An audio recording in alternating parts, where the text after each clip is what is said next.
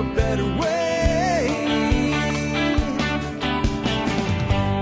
You don't have to be another face in the crowd. Hi folks, this is Jack Spirko with another edition of the Survival Podcast. As always, one man's view of the changing world, the changing times, and the things that we can all do to live a better life if times get tough or even if they don't.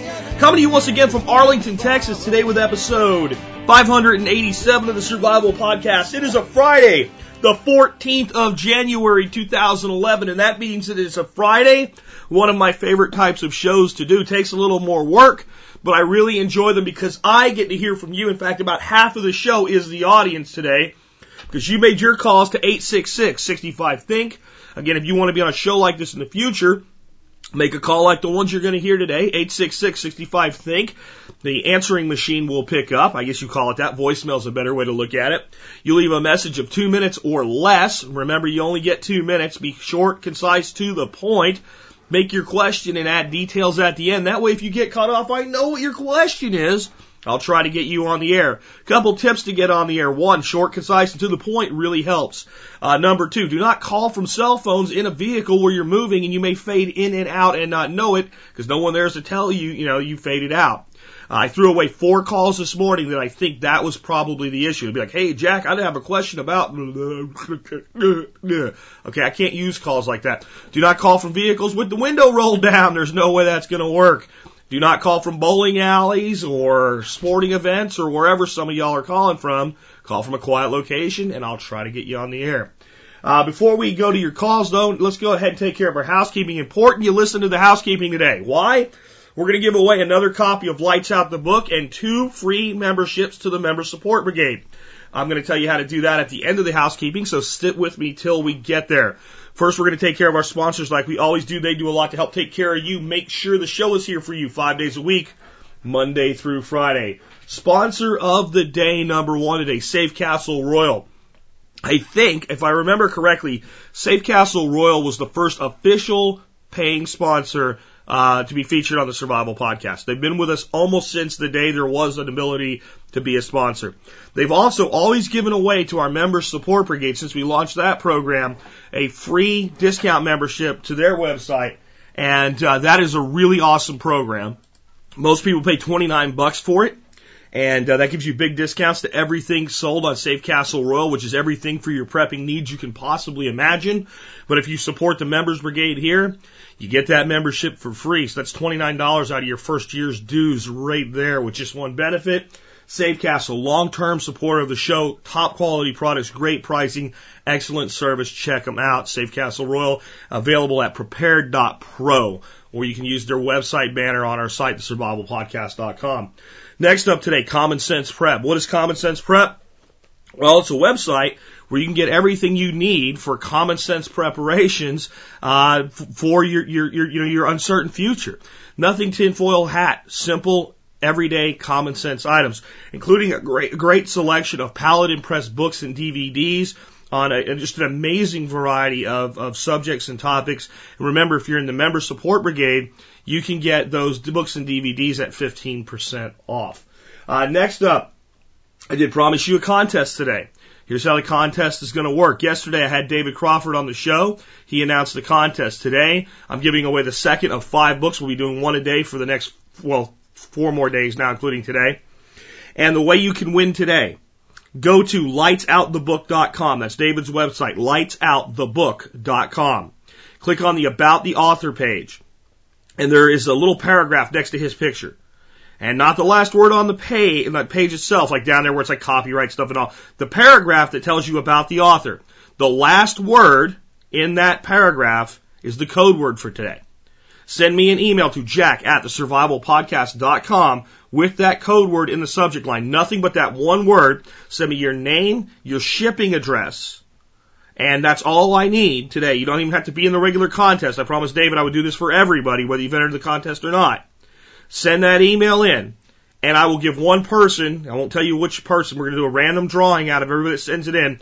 I'll give one person a free copy of Lights Out the book that'll be sent by David Crawford, and I'll give 2 others a free Member Support Brigade membership today, valued at $50. So, make sure you play. If you don't play, you can't win.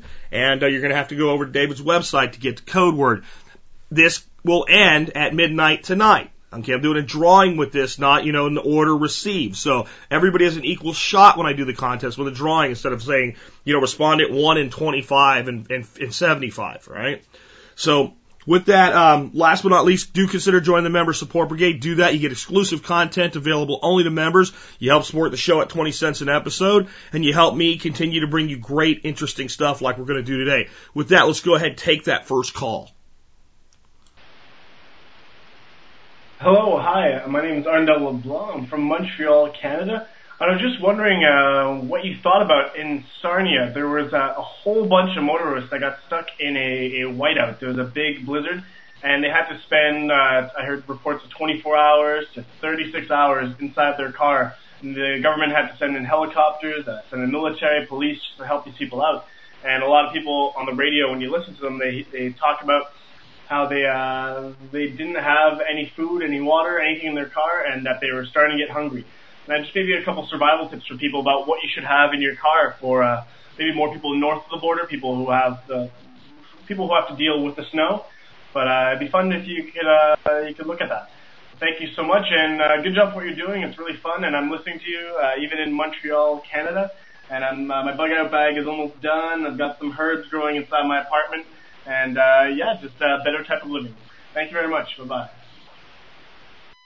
Well, as in many things that we see on TV, I think that the lesson with the motorist stranded, and as you guys can tell, I'm working on calls that are about 3 weeks old right now, working the backlog out that we created with the holidays, which is based on the time that event occurred.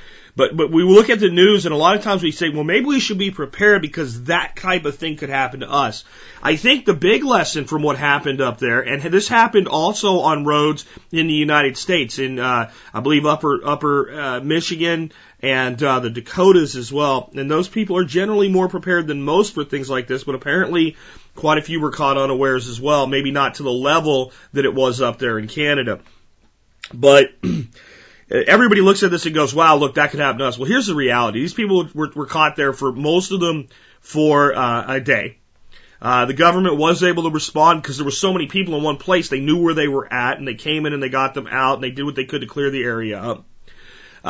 Because it was a day and cars used very little gas and idle, anybody with close to a full tank was probably able to, turn the vehicles on and off, and keep it relatively warm and be sheltered in their vehicle and make it through until they got out. A day without food or water sucks, but it's not a survival situation.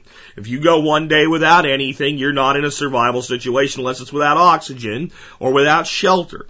And the two things that these people had was oxygen because it was available and shelter from their vehicles. And I imagine that some people that had larger tanks and more fuel probably took people that had run out and probably doubled up in vehicles with them. And the more people in a vehicle, the warmer you keep it with body heat anyway. So it sucked. And it hopefully everybody that went through it learned something. They'll put a basic winter kit together. But it's a lot worse than what we just saw. When it's you by yourself, so that it's only one person and no one comes looking for you, or you're hard to find and you're stranded somewhere out in a position like that, and you've maybe gone off the road and your car is obstructed by the snow and no one knows to look for you, and there's very little traffic coming by, or you're injured or whatever, and you're stuck there, and you're stuck there for multiple days. Or we have a whiteout like this that's much bigger, and the government knows where everybody is, but it's over a much broader area, and response times are slow, and people are stuck out there for 3, 4, or more days. Now we're in real survival situations where people can start to die due to exposure, the fuel that's in the tanks wear out, things like that. So what this teaches us is that everybody anywhere should have good winter gear in their vehicles, even if you live in Texas. We just had temperatures that went down into the lower 20s, into the teens actually, not last night, but the night before, right here in the Dallas area. That's cold enough to die. Let's be honest with each other. It's cold enough to die. Now, are we likely to have a big blizzard here in Texas? No, we did have 11 inches of snow. 11 inches last year. It can happen. The further you go north, though, the more obviously you need to pay attention to things like this. The big things you need to make sure you have: good insulating blankets and additional clothing and gloves and things like this, protecting the extremities. I'll tell you what I learned as a hunter, as a young man, and then later in the military when we were doing field training exercises before I went to a place that never gets cold, Panama, and then, you know, this was all over with. But if your feet are cold, you're cold. If your hands are cold, you're cold. If you can keep your feet and hands warm, you don't really feel that miserable. So that's got to be a priority. Sleeping bags are a great thing to have in your vehicles, especially the further north you go, the more important this is. If you get inside a vehicle blocked from the wind in a good winter grade sleeping bag and you're wrapped in that, you're going to stay fairly warm. In fact, you're going to stay extremely warm. And if you have a couple people in a vehicle and each person has one, you're going to make it through. Obviously, food and water. Now, the problem with water is water can freeze. It makes sense to have all the stuff. Here's the thing. If you have a good solid bug out bag, 72-hour kit with you in your vehicle at all times, which we all should, and you maybe just up kind of the winter insulating stuff, you're going to be okay. Because what do we do to make water? Well, we need heat. So as long as we can have heat, we need, we want to make fire. So having things that we can start fire with, like a good butane stove or something like that to get through a few days, being able to melt some snow, and make water. Obviously, we're stuck in the snow. There's plenty of water out there. We just don't want to go eating into the snow because it lowers our core temperature. During the day, if you're long-term, stuck out there, once the snow stops, if the sun comes out, even when it's very cold out, even without a lot of internal, like the heater and the engine running, if we clear the windows of the snow and we let the sunlight in, vehicles are remarkably warm during the day. In fact, they might get too warm. So if we're stuck out there long term, we want to use the passive solar radiation during the day and save whatever fuel we have in the vehicle to run the heater to do so at night. Now, when they're a whiteout condition, all bets are off with that. But I'm talking about once the snow stops flying and you're now at a point where you're waiting to be rescued because maybe you can't get out or walk out or what have you. Big thing though, just have really good insulators in your car. And there's nothing better than good full sleeping bags for that. I've been on some camping trips and out in the wilderness where it's been really miserable cold. And once you get into a good quality, coffin wrapped sleeping bag, you warm up pretty well, even in the temperatures that are sub-zero. Okay, let's go ahead and take another question. Great one there. Yeah, hi, Jack. My name is Dan. I'm out in California. My question has to do with some reading I've been doing, Chris Martenson Crash Course and some other resources. Looks like we're kind of flipping the coin about inflation versus deflation, perhaps even hyperinflation. I'm leaning towards the inflation end of things. I was around in the Jimmy Carter days when buying a home, the mortgage was 18%. But here's my question. It has to do with getting out of debt and that whole concept. The question might go like this. Why not buy those necessities that will be increasing in price now as opposed to paying off debt and buying them later when the debt is gone? I know you're big about getting out of debt. I'm wondering how to balance all of that with the fact that I think a lot of things are starting to go up and will continue to go up really fast the next couple of years, and maybe the resources that could have been used to pay off debt should be used to buy things now that I know are going to be more expensive down the road, and I'd sure appreciate your thoughts on that. Thanks so much. Really appreciate what you're doing. Bye-bye now. That's a question I get just multitudes of variations thereof, and I'll have to keep answering probably for as long as there is a survival podcast, because as long as there's people out there that want to sell debt, they will put things out that make debt look attractive. If we have massive runaway inflation, and if you keep your job, and if your income goes up with the inflation, yes, debt can work. Those are lots of ifs, and there's an old saying that if is the largest two-letter word in the English language. Now, there is a balance. If you're sitting on debt and you're totally unprepared at the same time, you have no preps, you have no food stored, you don't have any water purification, you're kind of naked in the wind, you don't even have a 72-hour kit.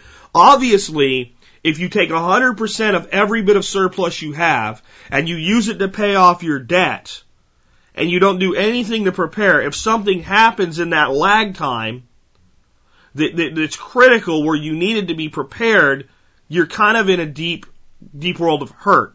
But let me put it to you a different way, especially with the credit card debt. If you have a credit card and you start massively paying off the debt, and all of a sudden you see a major storm coming, and you feel totally unprepared, and you're like, man, I'd rather have the debt and the stuff, right, than have none of the stuff and none of the debt. Well, your credit card will still work. You can go buy the stuff then.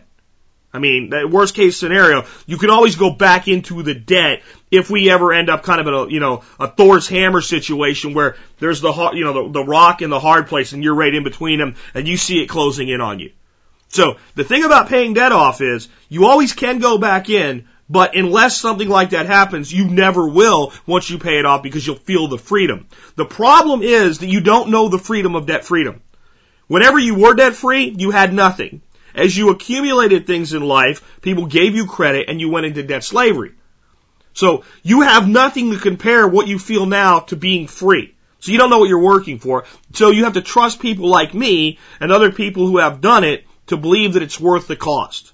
But that said, if you're totally unprepared, maybe you say, I have, X dollars available, extra a month to work on my debt with.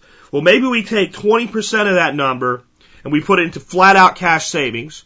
We take 20% of that number and we put that into prepping. And we take 60% and we apply it to the debt. Depending on how big the number is, we might have to take 10% for savings and 10% for prepping and 80% for the debt. Here's what you have to do with the debt. You write a debt elimination plan. You know how much you have to pay each month on the debt to zero the debt in X number of months or years. And if that number's more than 3 years, it's really too long, and it should be 2 years or less with any kind of credit card, student loan, anything like that, if it's possible. And most of the time, when you say it's not possible, that's your mental objection to it. Now, if you make $20,000 a year and you have $80,000 of debt, obviously 2 years is impossible. And I wonder how you got in that situation.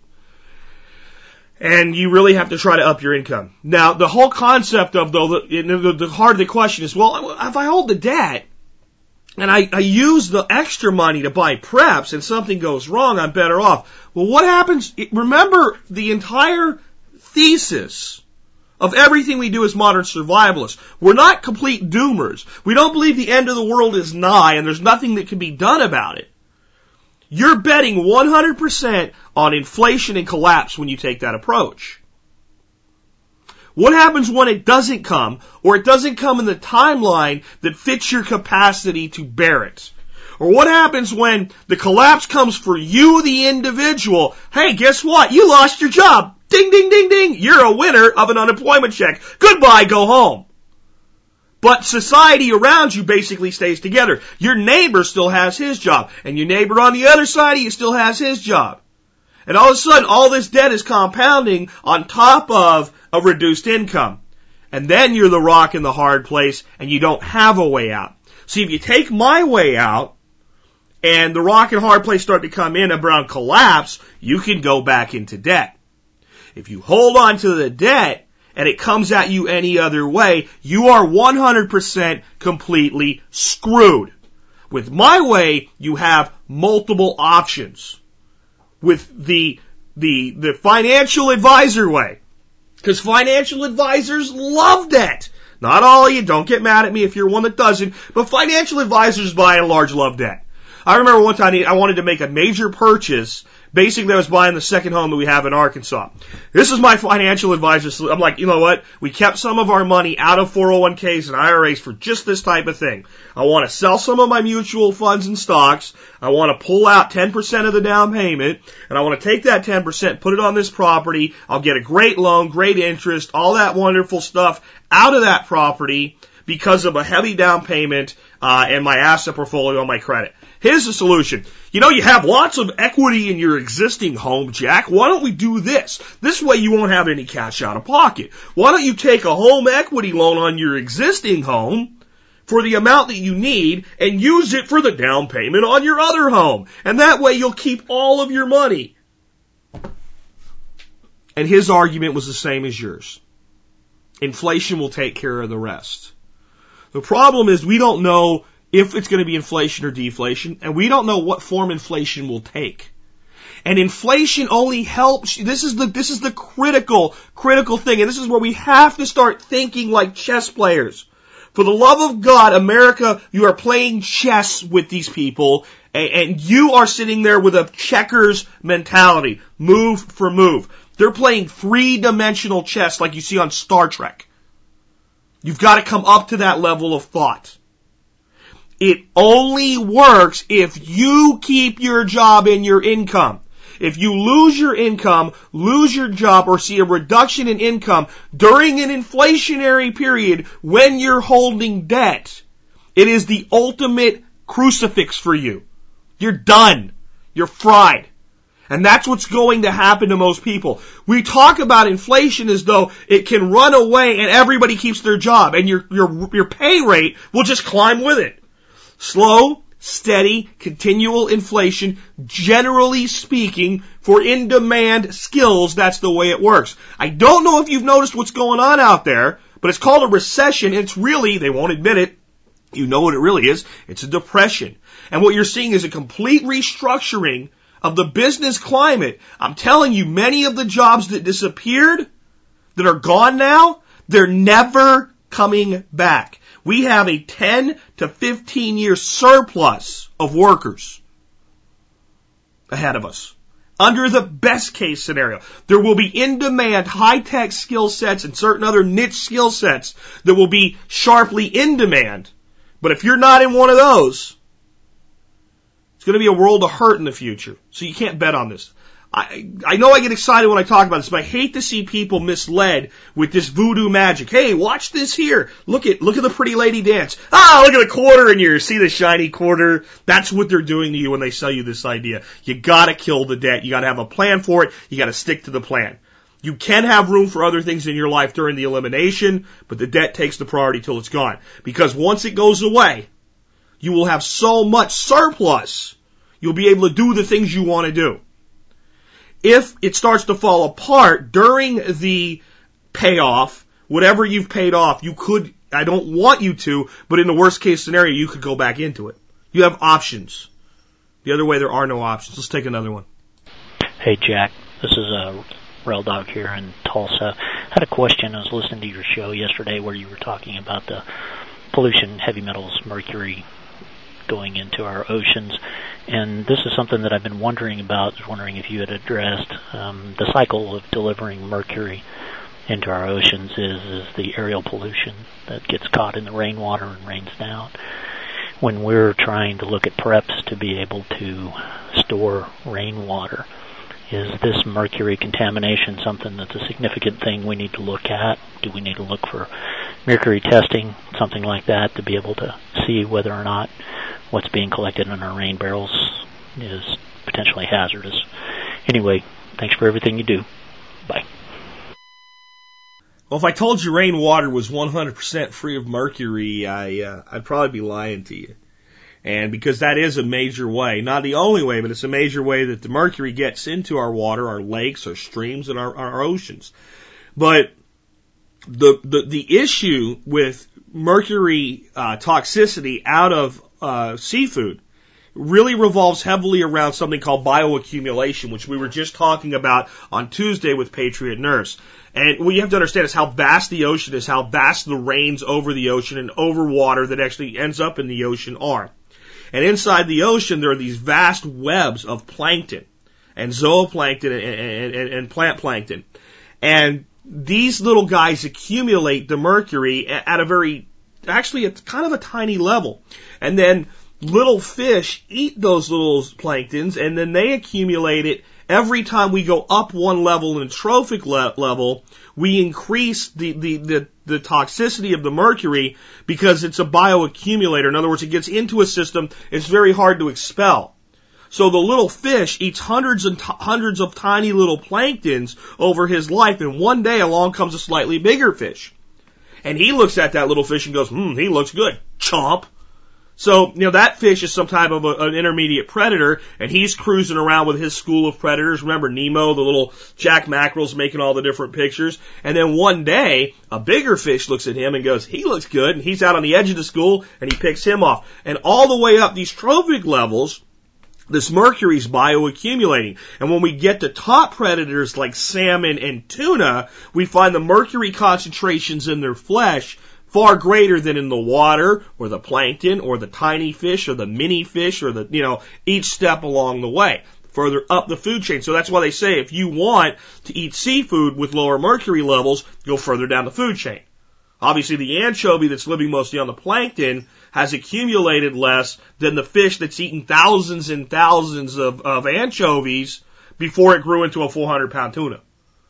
And each time that one level at the trophic pyramid consumes the other, that accumulation goes up. What does that mean? That means that the water itself is not that dangerous for us as far as mercury concentrations. Is it a good idea maybe to still filter rainwater? Absolutely. Products like the Berkey specifically will filter mercury. Not 100%, but they will cause a 95% reduction in mercury. So if you're using rainwater catchment, any of the toxic heavy metals that may be part of that rainwater, if you use a quality system like the Berkey, it is the one I recommend most highly, not just because they're a sponsor, because I evaluated them all, and they're one of the more expensive initial costs, and they're the lowest cost I can find of anything when you measure it out over multiple years. And I buy things based on lifetime cost and return of investment, not initial cost. So that's why I'm a big fan of Berkey, but there's other filters that'll do that. If you're doing rain catch and you're using like hard surfaces like roofs, there's a variety of contaminants that can get in there. For watering your plants and all, you don't have to worry about it. For the stuff you're going to drink, definitely I would look at additional filtration. But I wouldn't over concern myself with this, because I guarantee you one thing: the water that falls from the sky, polluted though it may be, is probably a hell of a lot less dangerous for you, even if it was just caught directly in a bucket unfiltered, than the water that the average American is drinking that has chromium, radon, fluoride, and chlorine in it. So I would still consider filtration. When we moved to Arkansas, we have a great well. We'll still run our drinking water through our filters. We'll remove the fluoride filters because they can take out some other trace minerals that we want in the water, and we don't have fluoride in that water. We've had it tested. But I'm definitely still going to use my Berkey when we're up there, even with the clean water out of the well. Why wouldn't I? How do I know that maybe something hasn't gotten in the well and contaminated it? And I guarantee you, if we're ever relying on rainwater, we'll filter. Now, on filters, I've had people say, it's not sustainable. Really? Buy, a dozen elements. And that's enough to go, you're talking 10, 15 years of the filtration for drinking water needs. So that's my thoughts on that. Let's go ahead and take another one. Hey, Jack, this is Carson from Canada. I just had a thought. What about addressing the idea of cast iron as being part of your preps? First of all, Teflon's toxic. Aluminum can accumulate in your bloodstream. So cast iron is healthier. Some people say it adds dietary iron to your food. Some people say it doesn't. It doesn't hurt anything. If you season it properly, and even if you ruin the season, you can re-season it. But if you season it properly, it's non-stick. It'll last a lifetime or two, or 3 or 4, or you get the picture. And you don't have to worry, so because it lasts so long, you don't have to worry about it wearing out in an emergency situation, which would not be cool to be relying on a non-stick pan and then it starts to scratch in some emergency situation where you can't get a replacement, which isn't all that likely, but still, it's a thought I had, and I was wondering what your thoughts were on it. Hope you have a great day. Bye. Now, I don't have much to add. I mean, Carson pretty much covered it all there. I'm big on cast iron. Nick at Save Our Skills just had a great article out on using and seasoning and working with cast iron cookware. I'll put a link in today's show notes to that. Again, you guys should always be checking out SaveOurSkills.com. If you like the Survival Podcast, you'll like Save Our Skills. It is my brainchild. I put it together. I came with the concept, and I selected Nick Ledoux as the guy to run, maintain, and manage that site. So definitely check that article out. And while you're there, if you haven't yet, subscribe to SaveOurSkills.com. On the cookware, I'll put it to you this way. When I was a little bitty kid, my grandmother had this great big flat cast iron griddle. And I remember she used to make pancakes and bacon and all kinds of stuff like that, and a lot of her Ukrainian stuff and all on it. And she would just take this cast iron thing and throw it on the top of the coal stove to heat it up. And she would just kind of move it over to the cooler spot on the stove if it got too hot with a kind of this metal thing that we used to crank and get the coal ashes out of the stove. And over time, we replaced the coal stove with a gas stove, and she just kept on using it. And I always loved cooking with this thing, or watching her cook with it when I was a little bitty kid. We'd take vacations there before we actually moved up there. And I remember talking to her in our kitchen all the time about it. And she said, "Yep, your great grandmother handed this down to me, and my father has this thing now. I would like it. I want it. I want it to be mine one day. He won't give it to me. If I outlast my dad, which, there's no guarantees in life, but if I do, eventually it will be mine. I guarantee you I could hand it down to my son, when we're gone, and it will still be able to cook bacon and eggs. And there is no Teflon pan in the world we can say that about. And the longer you use them and the more you properly season them, the better they become. A really well seasoned cast iron skillet, an egg will slide out of there better than anything coated with Teflon. And there are health concerns with aluminum and Teflon. Pretty much all of our cookware is either stainless steel, cast iron, porcelain coated cast iron, or stainless steel coated cast iron. I mean, that's pretty much all we use. And the heating properties are amazing. There's much more even, reliable, and retained heat with cast iron. So, good stuff. Thanks, Carson. Let's go ahead and take another one. Hey, Jack. This is Bobo on the forums. Hey, just a quick comment for you. I'm actually moving from Houston to Midland, and in that process, I'm not going to have a refrigerator. But I do have a freezer, and when I'm going to be out there, I'm not going to have access to another refrigerator for about a month.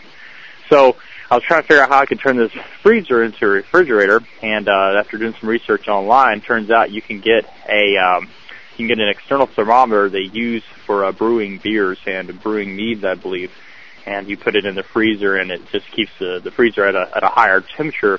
Other than its normal thermostat, it overrides it by you physically plugging in the freezer into this device, and then its probes actually inside the freezer. Anyway. So looking into it further, turns out it'll turn the freezer into an ultra-efficient refrigerator, which is a great idea when it comes to things like power outages, because now that same freezer or now new refrigerator can be last a lot longer with the same amount of reserve power, like, say, from a backup solar system, which I already have as well. So just thought I'd leave that comment. Again, thanks for a great show, and keep up the good work.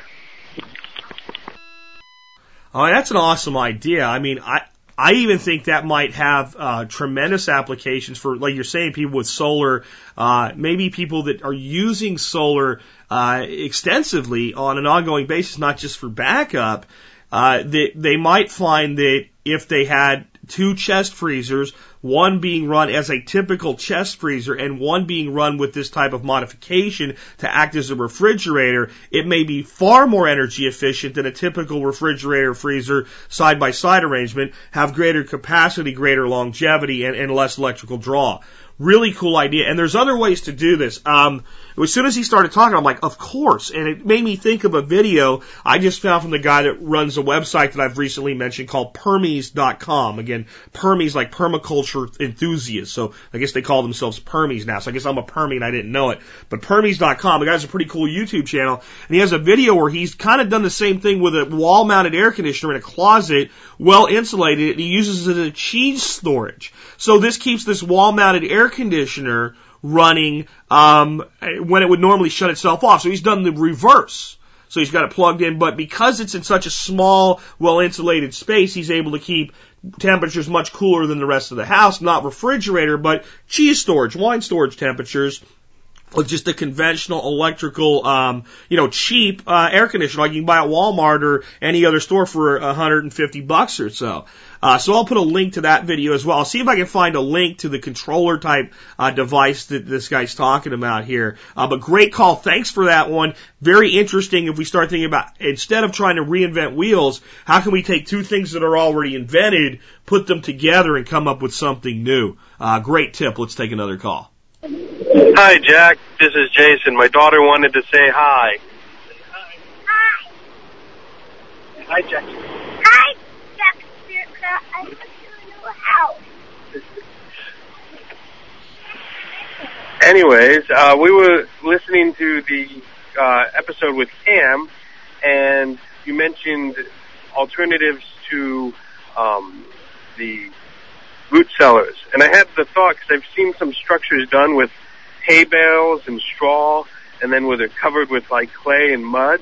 And I would think that, if you got a bunch of hay bales, you could build a structure, cover that with mud, lay some roofing over it, like some good beams, and then cover that with more straw and more mud, and you'd probably get something pretty darn close to a root cellar and be able to keep it rather cool, at least cooler. And actually, after thinking about that, because I was saying I want a root cellar, and my neighbors up the road have this one that's about 20 feet underground that looks like somebody built a bomb shelter, all carved out of the stone rock. But I think this straw idea might be something I'll look into for myself. So just a thought for people in Texas, maybe build an above-ground hobbit hole. Well, it's amazing how this stuff dovetails together. I promise you I didn't plan or even realize I was putting the screening the calls out. I even realized till right now how the cool room and the modification to a deep freezer might tie into the concept of root cellar and straw bale construction. I'm going to have to defer on this a little bit. I don't really know. If you build an above-ground straw bale structure, I guarantee you're going to get better insulation than just about any other above-ground structure, but I don't know that you're really going to get root cellar temperatures. In fact, I would highly doubt it without at least it being somewhat subterranean. Now, might we be able to gather some of the cooling effect of the ground through the straw and the mud coating? Yeah, I think that if I was going to try to do this, I would be more likely to try to do it with 25% or more still subterranean. So kind of doing a cutout and building the straw bale structure over it, giving it a lower profile, making it less obvious. If we can then cut that into a bank and use a slope so that the further we go back, the more subterranean we are without going down in the soil, it might be a good option where because of things like, again, black gumbo clay here in Texas, it's almost impossible to have a cellar, or in some places where bedrock just basically you'd have to use dynamite to put it in. There are places where you dig 6 inches, and you're not just hitting rocks, you're hitting rock slab. And if you're in that situation, it's almost financially impractical to consider doing as well. So it all depends on your individual situation. If anybody's done this or seen it done, I'd like to know about it. But again, the video I talked about with the Permies guy and creating a cool room using a simple modification to a wall mount air conditioner might be another option for the urban prepper to turn a closet into kind of a cool room. And it probably is going to use a lot less energy, from what this gentleman said anyway, than a typical refrigerator, because you're not trying to keep the same temperature. You've got all the additional insulation. Again, I'll put a link to that. But interesting thought. If anybody knows of kind of a straw bale hybrid root cellar design, let us know in today's show notes. Let's take another call. Hi, Jack. This is Lehman from Michigan. My question is, I'm a student in social work right now, and when I graduate, I will be entering the Federal Student Loan Forgiveness Program, and which is a program where you pay off your loans by working in your field, usually in a rural area. And I'm looking to move to somewhere out west, Idaho, Montana, Wyoming, that sort of place. And I'm wondering, of all those places, what is the best sort of climate of those for gardening? And I'd like to have a fairly sizable, say, 2-acre plot of land. and I'm looking for the best climate. Thanks a lot. Love the show, and keep up the good work. Well, that's a great question. Unfortunately, it's one that I don't have a tremendous amount of knowledge to answer for you, but I'll do the best I can with it. You kind of said of the 4 at the end, but you only mentioned 3 states, so that's what I have to work with. I don't know if maybe you were going to include Utah in there or one of those other states out in that area, but I'll using those 3, I'll give you the best advice I can. From my knowledge, and understand that when I visit those areas, I spend most of my time in western Montana in the Bitterroot Mountains, and that's really the area that I love the most from a standpoint of going there to be out in the wilderness. That's not a good place to farm. We're talking about rocky, high peaks, so, over 10,000 feet high, very cold, brutal winters, very rocky soil, not the place you want to be. But if you go far enough to the west out to Washington State, eventually you get to the Cascade Range, and then coming back the other side, you hit the Bitterroots and the rest of the Rockies. And in between there's a pretty good basin, and in that basin sits Idaho. When we come to the southern side of that basin, they call that the Southern Basin of Idaho, which basically the I-84, I-86, call it like a half loop that goes all across the bottom of the state, starts in Boise, heads south, gets down, hits about its furthest southern point down by like Burley, and then it splits 84, turns to 86, and 86 comes back up, hits I-15 up into Idaho Falls. So you're looking at that kind of a big smile on the Idaho map between Boise and Idaho Falls. That whole southern part of that area and everything in that general range, south of like the Sawtooth National Forest, is the Southern Basin area. At least to my knowledge, that's what it's called. And it may not be quite that vast, but in that area is where I would look.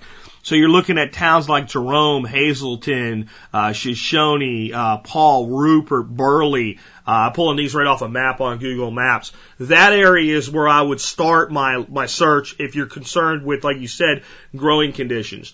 I mean, the other thing you can do is you can get in touch with, local chambers of commerce and things like that and find out where most of the agricultural production is. Other than, in the plains of Wyoming and Montana, they grow a lot of wheat and barley and stuff like that, but it's not really that good for the gardener that wants to do the home 2-acre thing. It's a different type of farming. That area that I've described, though, that southern basin of Idaho, gets an awful lot of rain, and that's very helpful.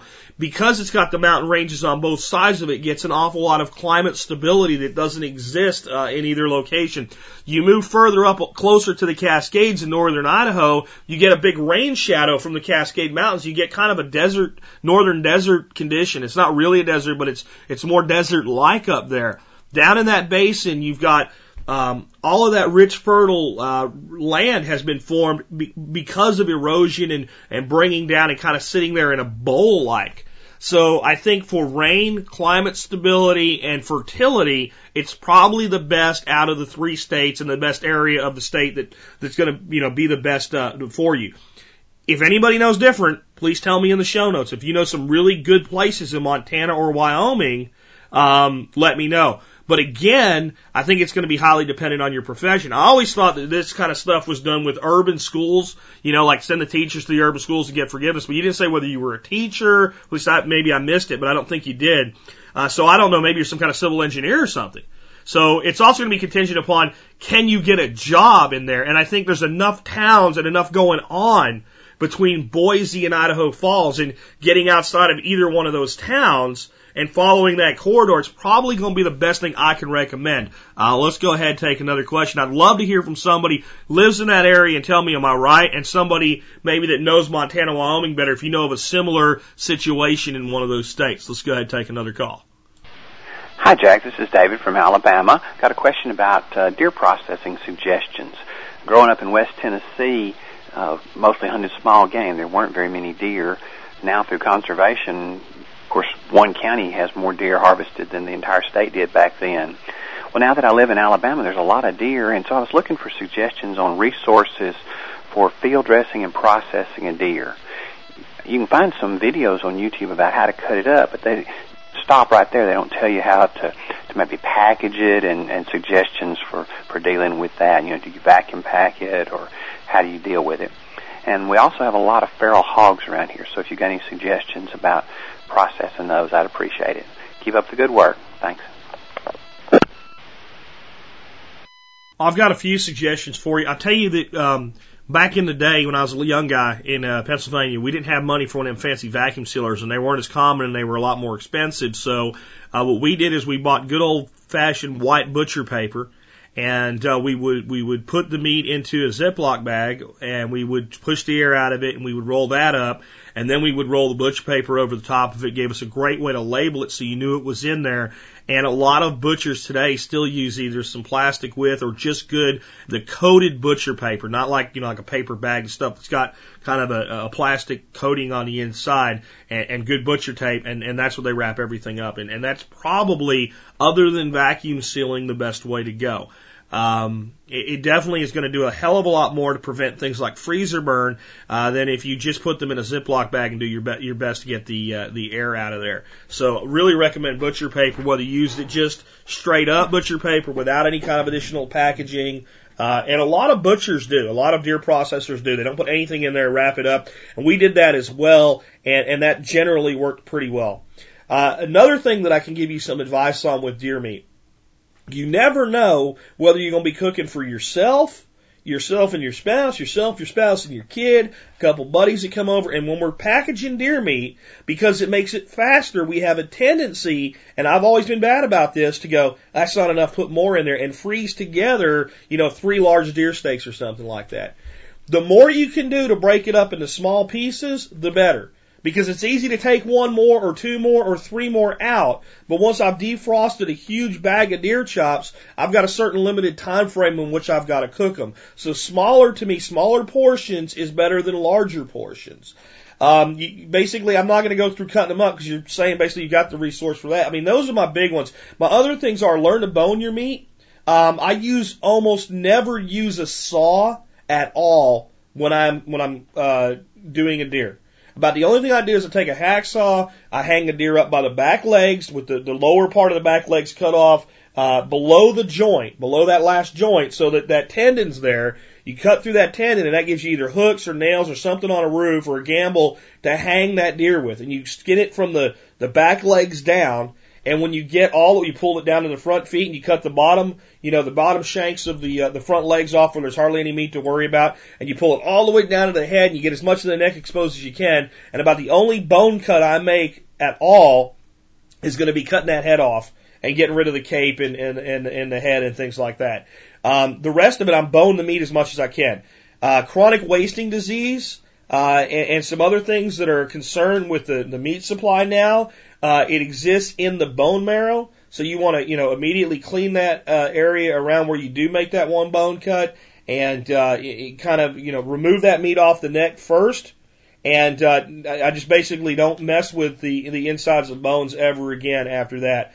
Your front legs come right off without any kind of bone cutting whatsoever. You might split the rib cage if you really want to get fancy with it, or cut. And I usually do. Be honest with you, I usually do cut the ribs off as well.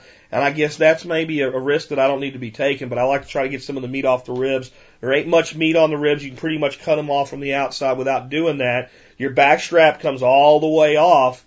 Once I do that, I will make another bone cut, but again, it's just straight through, and it's not the meat that I'm eating. It's below where the back straps have already been deboned, and then you take a butcher knife and you go into the ball joints. The 2 back legs come off without a bone cut, and then you can bone your rump and your kind of your sirloin portion. You can bone your back legs. An investment I would make is a good quality grinder.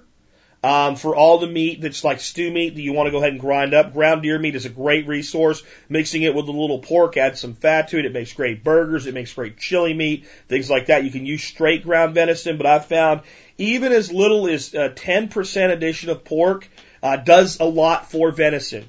Especially the ground venison generally has more of that gamey taste than your cuts. So that's the thing. You can, of course, make biltong out of some of your deer. The more you have, the more biltong you'd be willing to make. I do say, even if you do your own butchering, there's a case to be made for taking a whole back leg down to a processor, having them turn it into a ham. Those are pretty awesome. Or make deer sausage for you or things like that. But I do believe you should learn the skill set on your own. On pork, you don't want to make biltong or anything undercooked with wild pork. There's a risk of trichinosis. You want to cook it. I think it's 100 and I'm not even say the temperature to look it up. If I get it wrong, I'll get 400 hate emails today. But it's over 170, I think, is the temperature for pork. But if I'm wrong, please look it up first. You want to make sure you fully cook your pork. So you don't want to go biltonging pork. Though I often wonder, about curing it as you do ham or bacon or things like that. But I guess there's chemicals that take care of some of that concern if you do that. But pork, basically, I butcher a hog the same way I do a deer. I take the same cuts out of it. I do everything I just described. The big thing, label everything in permanent marker. If you're doing the vacuum sealing, it may be worth getting the butcher paper and even wrapping up multiple individual stuff, like all your chops or half of your chops in one big mass, but each individually, each 3 or 4 individual chops vacuum sealed, and then wrapping that all up in butcher paper keeps light out, helps protect it additionally from freezer burn, and write deer chops on it. You can always undo the tape, unroll it, take out as many as you want, roll it back up, put it back in the freezer. Labeling is critical though, because you won't remember, even if you think you'll remember, you won't remember. And label not just the cut, but if you have like multi-state, multi-deer state, what deer it was. Eat your, obviously your oldest meat first.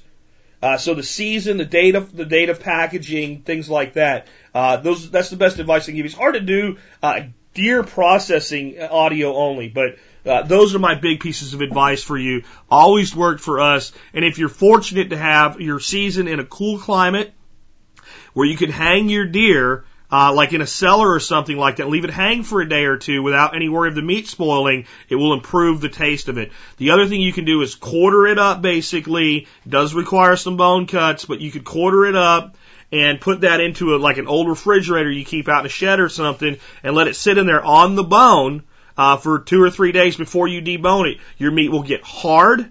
It will begin to age. It will be able to break down some of the things. It will make it more tender. But when you go to debone a deer, if it's been hanging in the cold, for a day or two, it's so much easier than when that flesh is still warm and it's moving around and things like that. Once you debone it, if you stick it back in that refrigerator or in a cool room and leave it set there for a while before you start slicing it up into steaks and chops, the harder the meat is, the colder the meat is, like almost but not quite freezing. It makes your hands cold when you're cutting. You get so much nicer cuts than trying to cut meat when it's kind of rolling around. You also want to make sure that the deer is well bled out. By hanging it upside down and cutting that head off and leaving it hang, that's going to happen naturally. But bloody meat is hard to work with, not to mention some sanitation concerns as well. There you go. Let's go ahead and take another one. Hey, Jack. This is Joel from Mill Creek, Washington. Quick question. I don't own a house yet, but when I do, I want to put it on some land and get a garden going and hopefully have it in an area where I could do some shooting on the land. But I was curious, if I build up a bank to shoot into, just how dangerous is it after a while of having all that lead in the ground? Or is there a certain way that you should irrigate around it so it doesn't kind of trickle down, or what the protocol for that would be? So just something I thought of and kind of didn't know the answer, whether it's just so little that it really wouldn't make a difference, or if that's a big no-no and you really need to watch what you're doing if you're going to kind of build your own shooting range. All right, thanks a lot. I love the show. Just started listening a few months ago, and I'm hooked. Appreciate everything you're doing. Bye. Well, it's kind of a balanced thing. I wouldn't overthink this, but I also wouldn't put my shooting berm directly next to my vegetable garden. I would kind of put it on a backside piece of the land and taking safety into consideration and all. But one thing we need to understand about when we shoot into a bank of dirt, I think that a lot of us have this vision of these bullets going, 20 feet into the ground or something. You'd be surprised if you go to some shooting berms and just start uncovering the dirt for a half inch to an inch, how much of that lead's sitting right there at the surface, and it's going to stay pretty concentrated in that area. So would I take things into consideration like runoff and making sure the runoff goes somewhere other than directly into my vegetable garden, or my fruit trees or something like that? Probably, yeah, if I can. I'll also tell you that if you build your berm out of something that's easy to dig into, like a very sandy soil, there's no reason that you couldn't go there and take a lot of that back out of the soil. A simple screening box and a shovel, and you're not going to get it all, but you could get a lot of your slugs out and either dispose of them, or like most of us, I'll put it to you this way. I do some handgun shooting and some rifle shooting with center fires and all. And I definitely check my zeros, and I practice with my 45 because it's my main defensive weapon, and I like to practice with my AR, because it's a great gun, and if I don't practice with it, my wife would shoot me for spending that much money on a rifle that I don't shoot. But the majority of my shooting is 22 rimfire. And the majority of 22 rimfire is non-jacketed, which means the lead you could be reclaimed and then cast, and you can do cast bullet shooting with your center fires.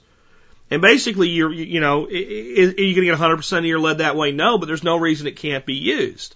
So, I think we can get over concerned about toxins, and, I've never heard of it being a real problem. The one place that I concern myself, and don't spend I don't want to spend too much time at with lead poisoning from shooting would be an indoor range. And that has some concerns, and probably less than I have. I mean, it's probably not as dangerous as it is in my head. But now I'm in a contained area. I've got lots of shooters. I've got rounds hitting the those metal backstops that spin them around back there and deform them, and I've got lead being vaporized, and I've got people going through there and cleaning it up once in a while, and some of it being atomized into the air.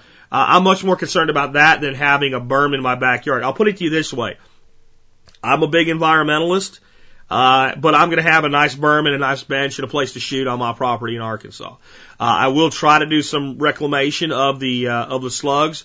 Another way that you could look at this, though, another thing you could do, especially with low caliber stuff, we used to do this all the time anyway, for 22 shooting in Pennsylvania. We had this great big stump from a tree that we had cut down, big, huge catalpa tree, which is they call it a bean tree. We had a huge stump, and we had cut like several benches out of it, and they were sitting over where we used to shoot skeet. And then when we were shooting our 22s, there was kind of a flat face on a couple of them.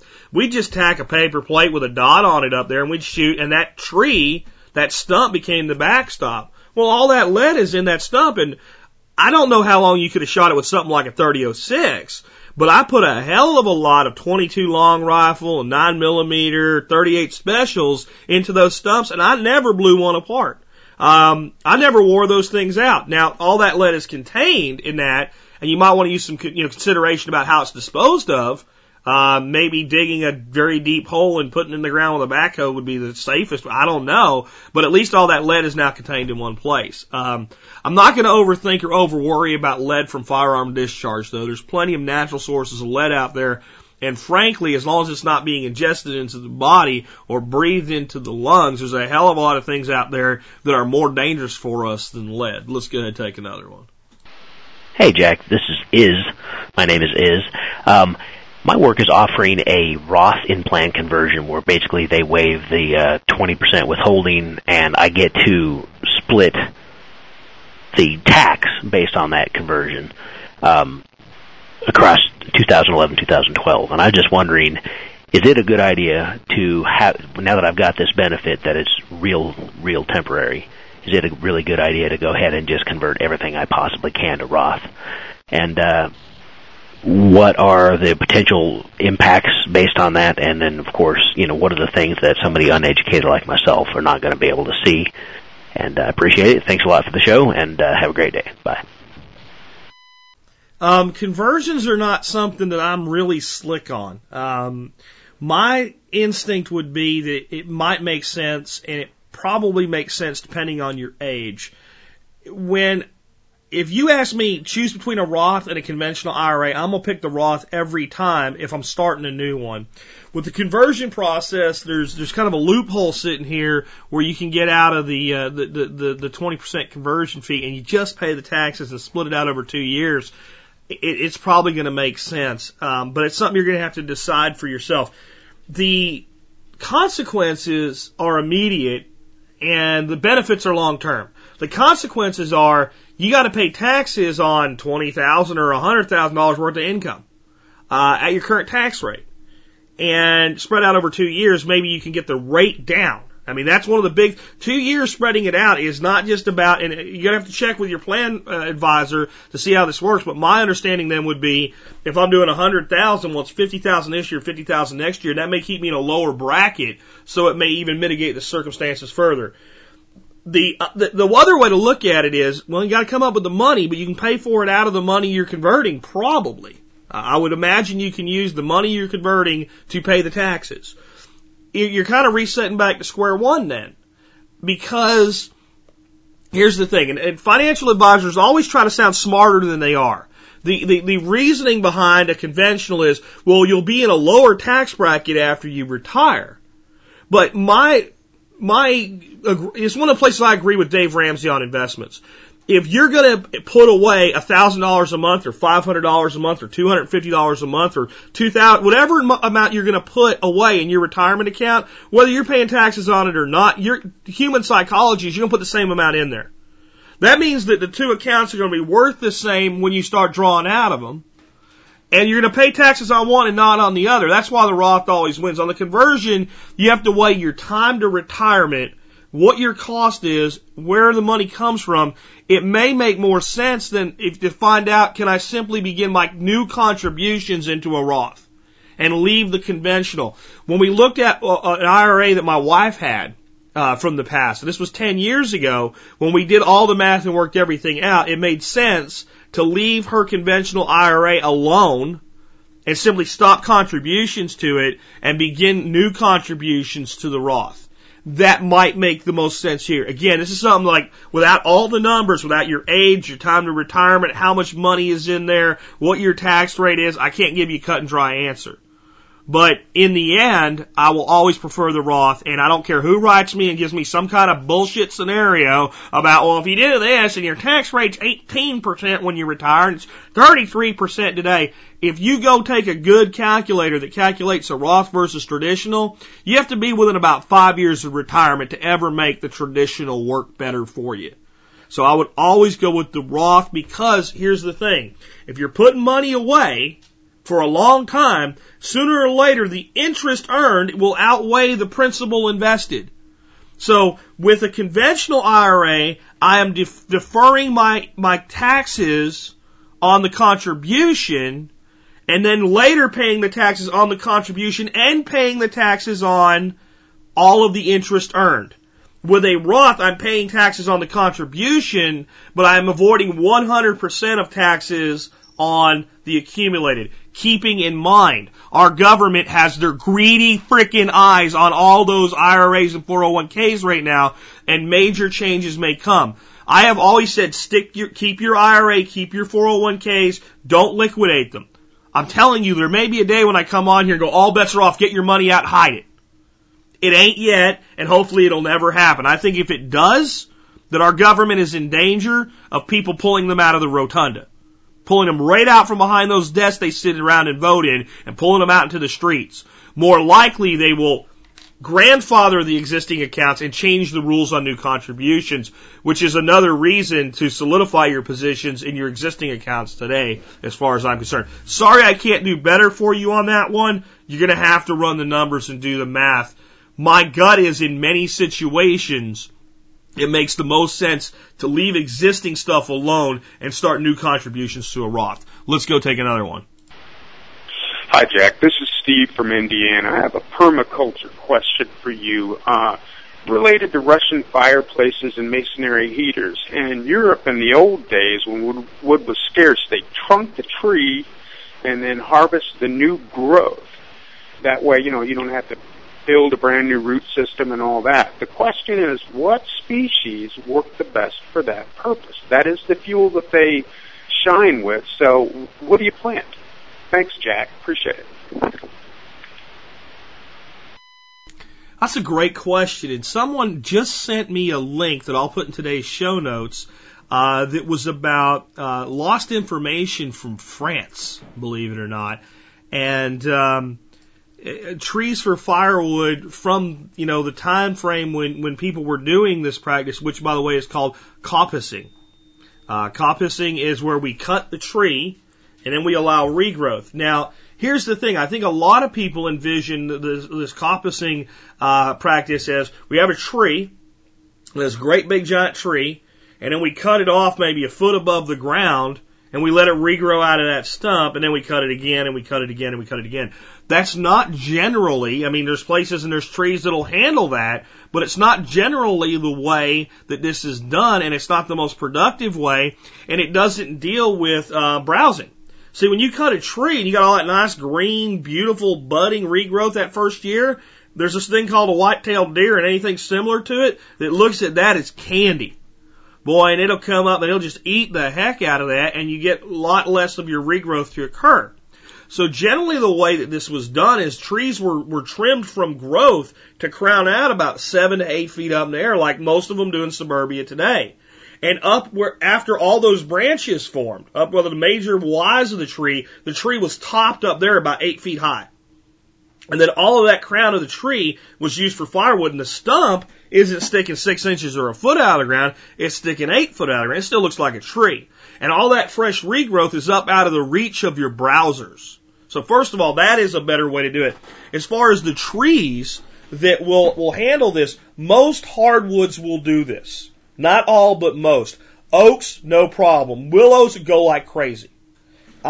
Beech, no problem. Birch, no problem. Elm, hawthorn, hornbeam, hazel, ash, all of these trees will do this. Poplar does it beautifully. Your pear trees, especially your fruitless pears.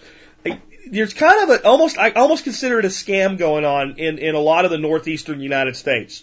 We got these guys that come around to your house and they say, we'll do your winter trimming for you. And they go and they just basically coppice the tree. And because these people have small front lots and all, the trees are like growing over the houses and all. And you go around wintertime after all these tree trimmers go through. They've sold their firewood inventory out in the early winter. In the late winter, they go around and they cop trees for people. And then the tree just grows back. 3 or 4 years later, they show up and do it for you again, and they keep doing it. Well, the reason they're doing it, and they're charging you a few bucks to come in there and thin that tree out, and your tree just seems like it gets, every time they do this, the growth gets more erratic and wild, it gets bigger and bigger. They're coppicing. That's what they're doing. And, I mean, you can do this with your own trees in your front yard. It's not hard. One of the things that I see them do, though, that is probably a bad idea, and they do it because it looks a little neater, is they cut the cuts perfectly 90 degrees to the ground, so they're almost level. You can almost go up to all of them and put a level on them. That's not a good idea. And the reason it's not a good idea is it forms a flat surface, and when you get rainwater accumulates there, and wood and water equals rot. So cutting them at a slight angle so that the water will run off like it does off a roof will keep the tops of those dry. So that's kind of the best way. But as far as the trees that you can use, you want to focus on good quality, high quality firewood to do this with. So ash, maple, beech, birch. I'm reading right off this list from this Lost in France website, which is really cool. Trees for firewood. So I will put a link to this resource today. But I think it's something that a lot of us could be doing for land management.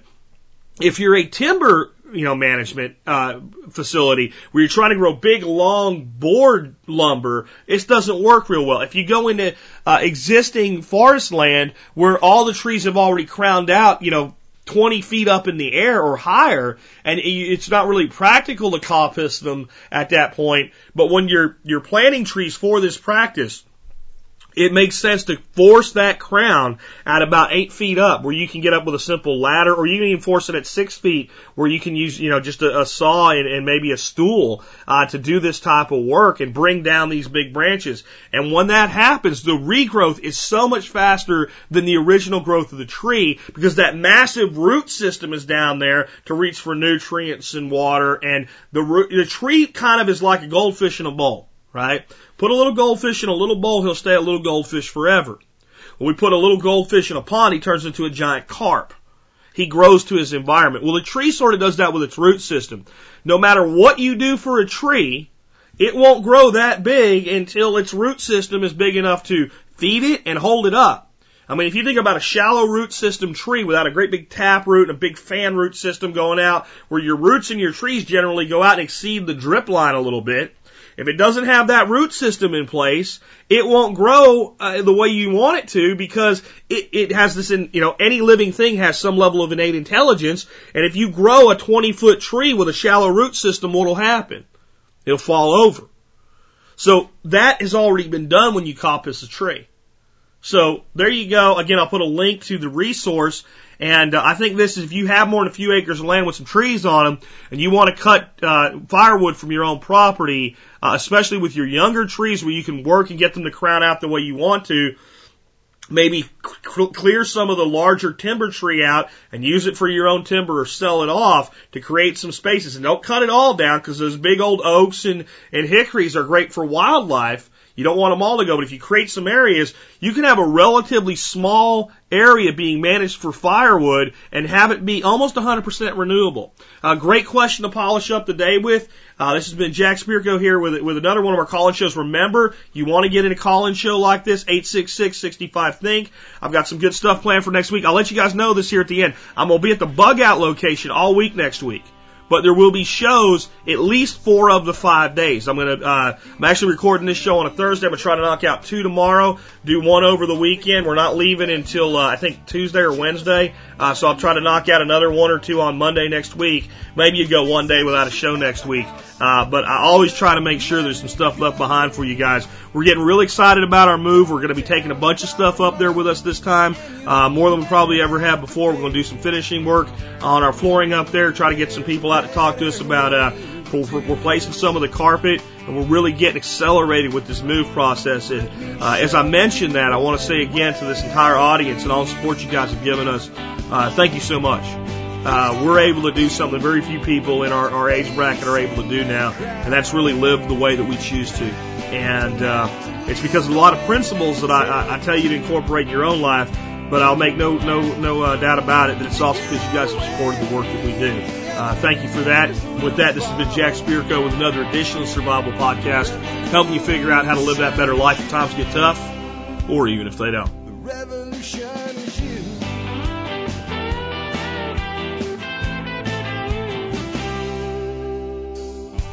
It's in our food these days, you know it's on our TVs. Sometimes we forget we are what we eat. I don't know the answer. It's like there's nothing I can do. It's the price we pay, I guess, when we follow all the rules. There's a better way to do this. Let me show you a better way.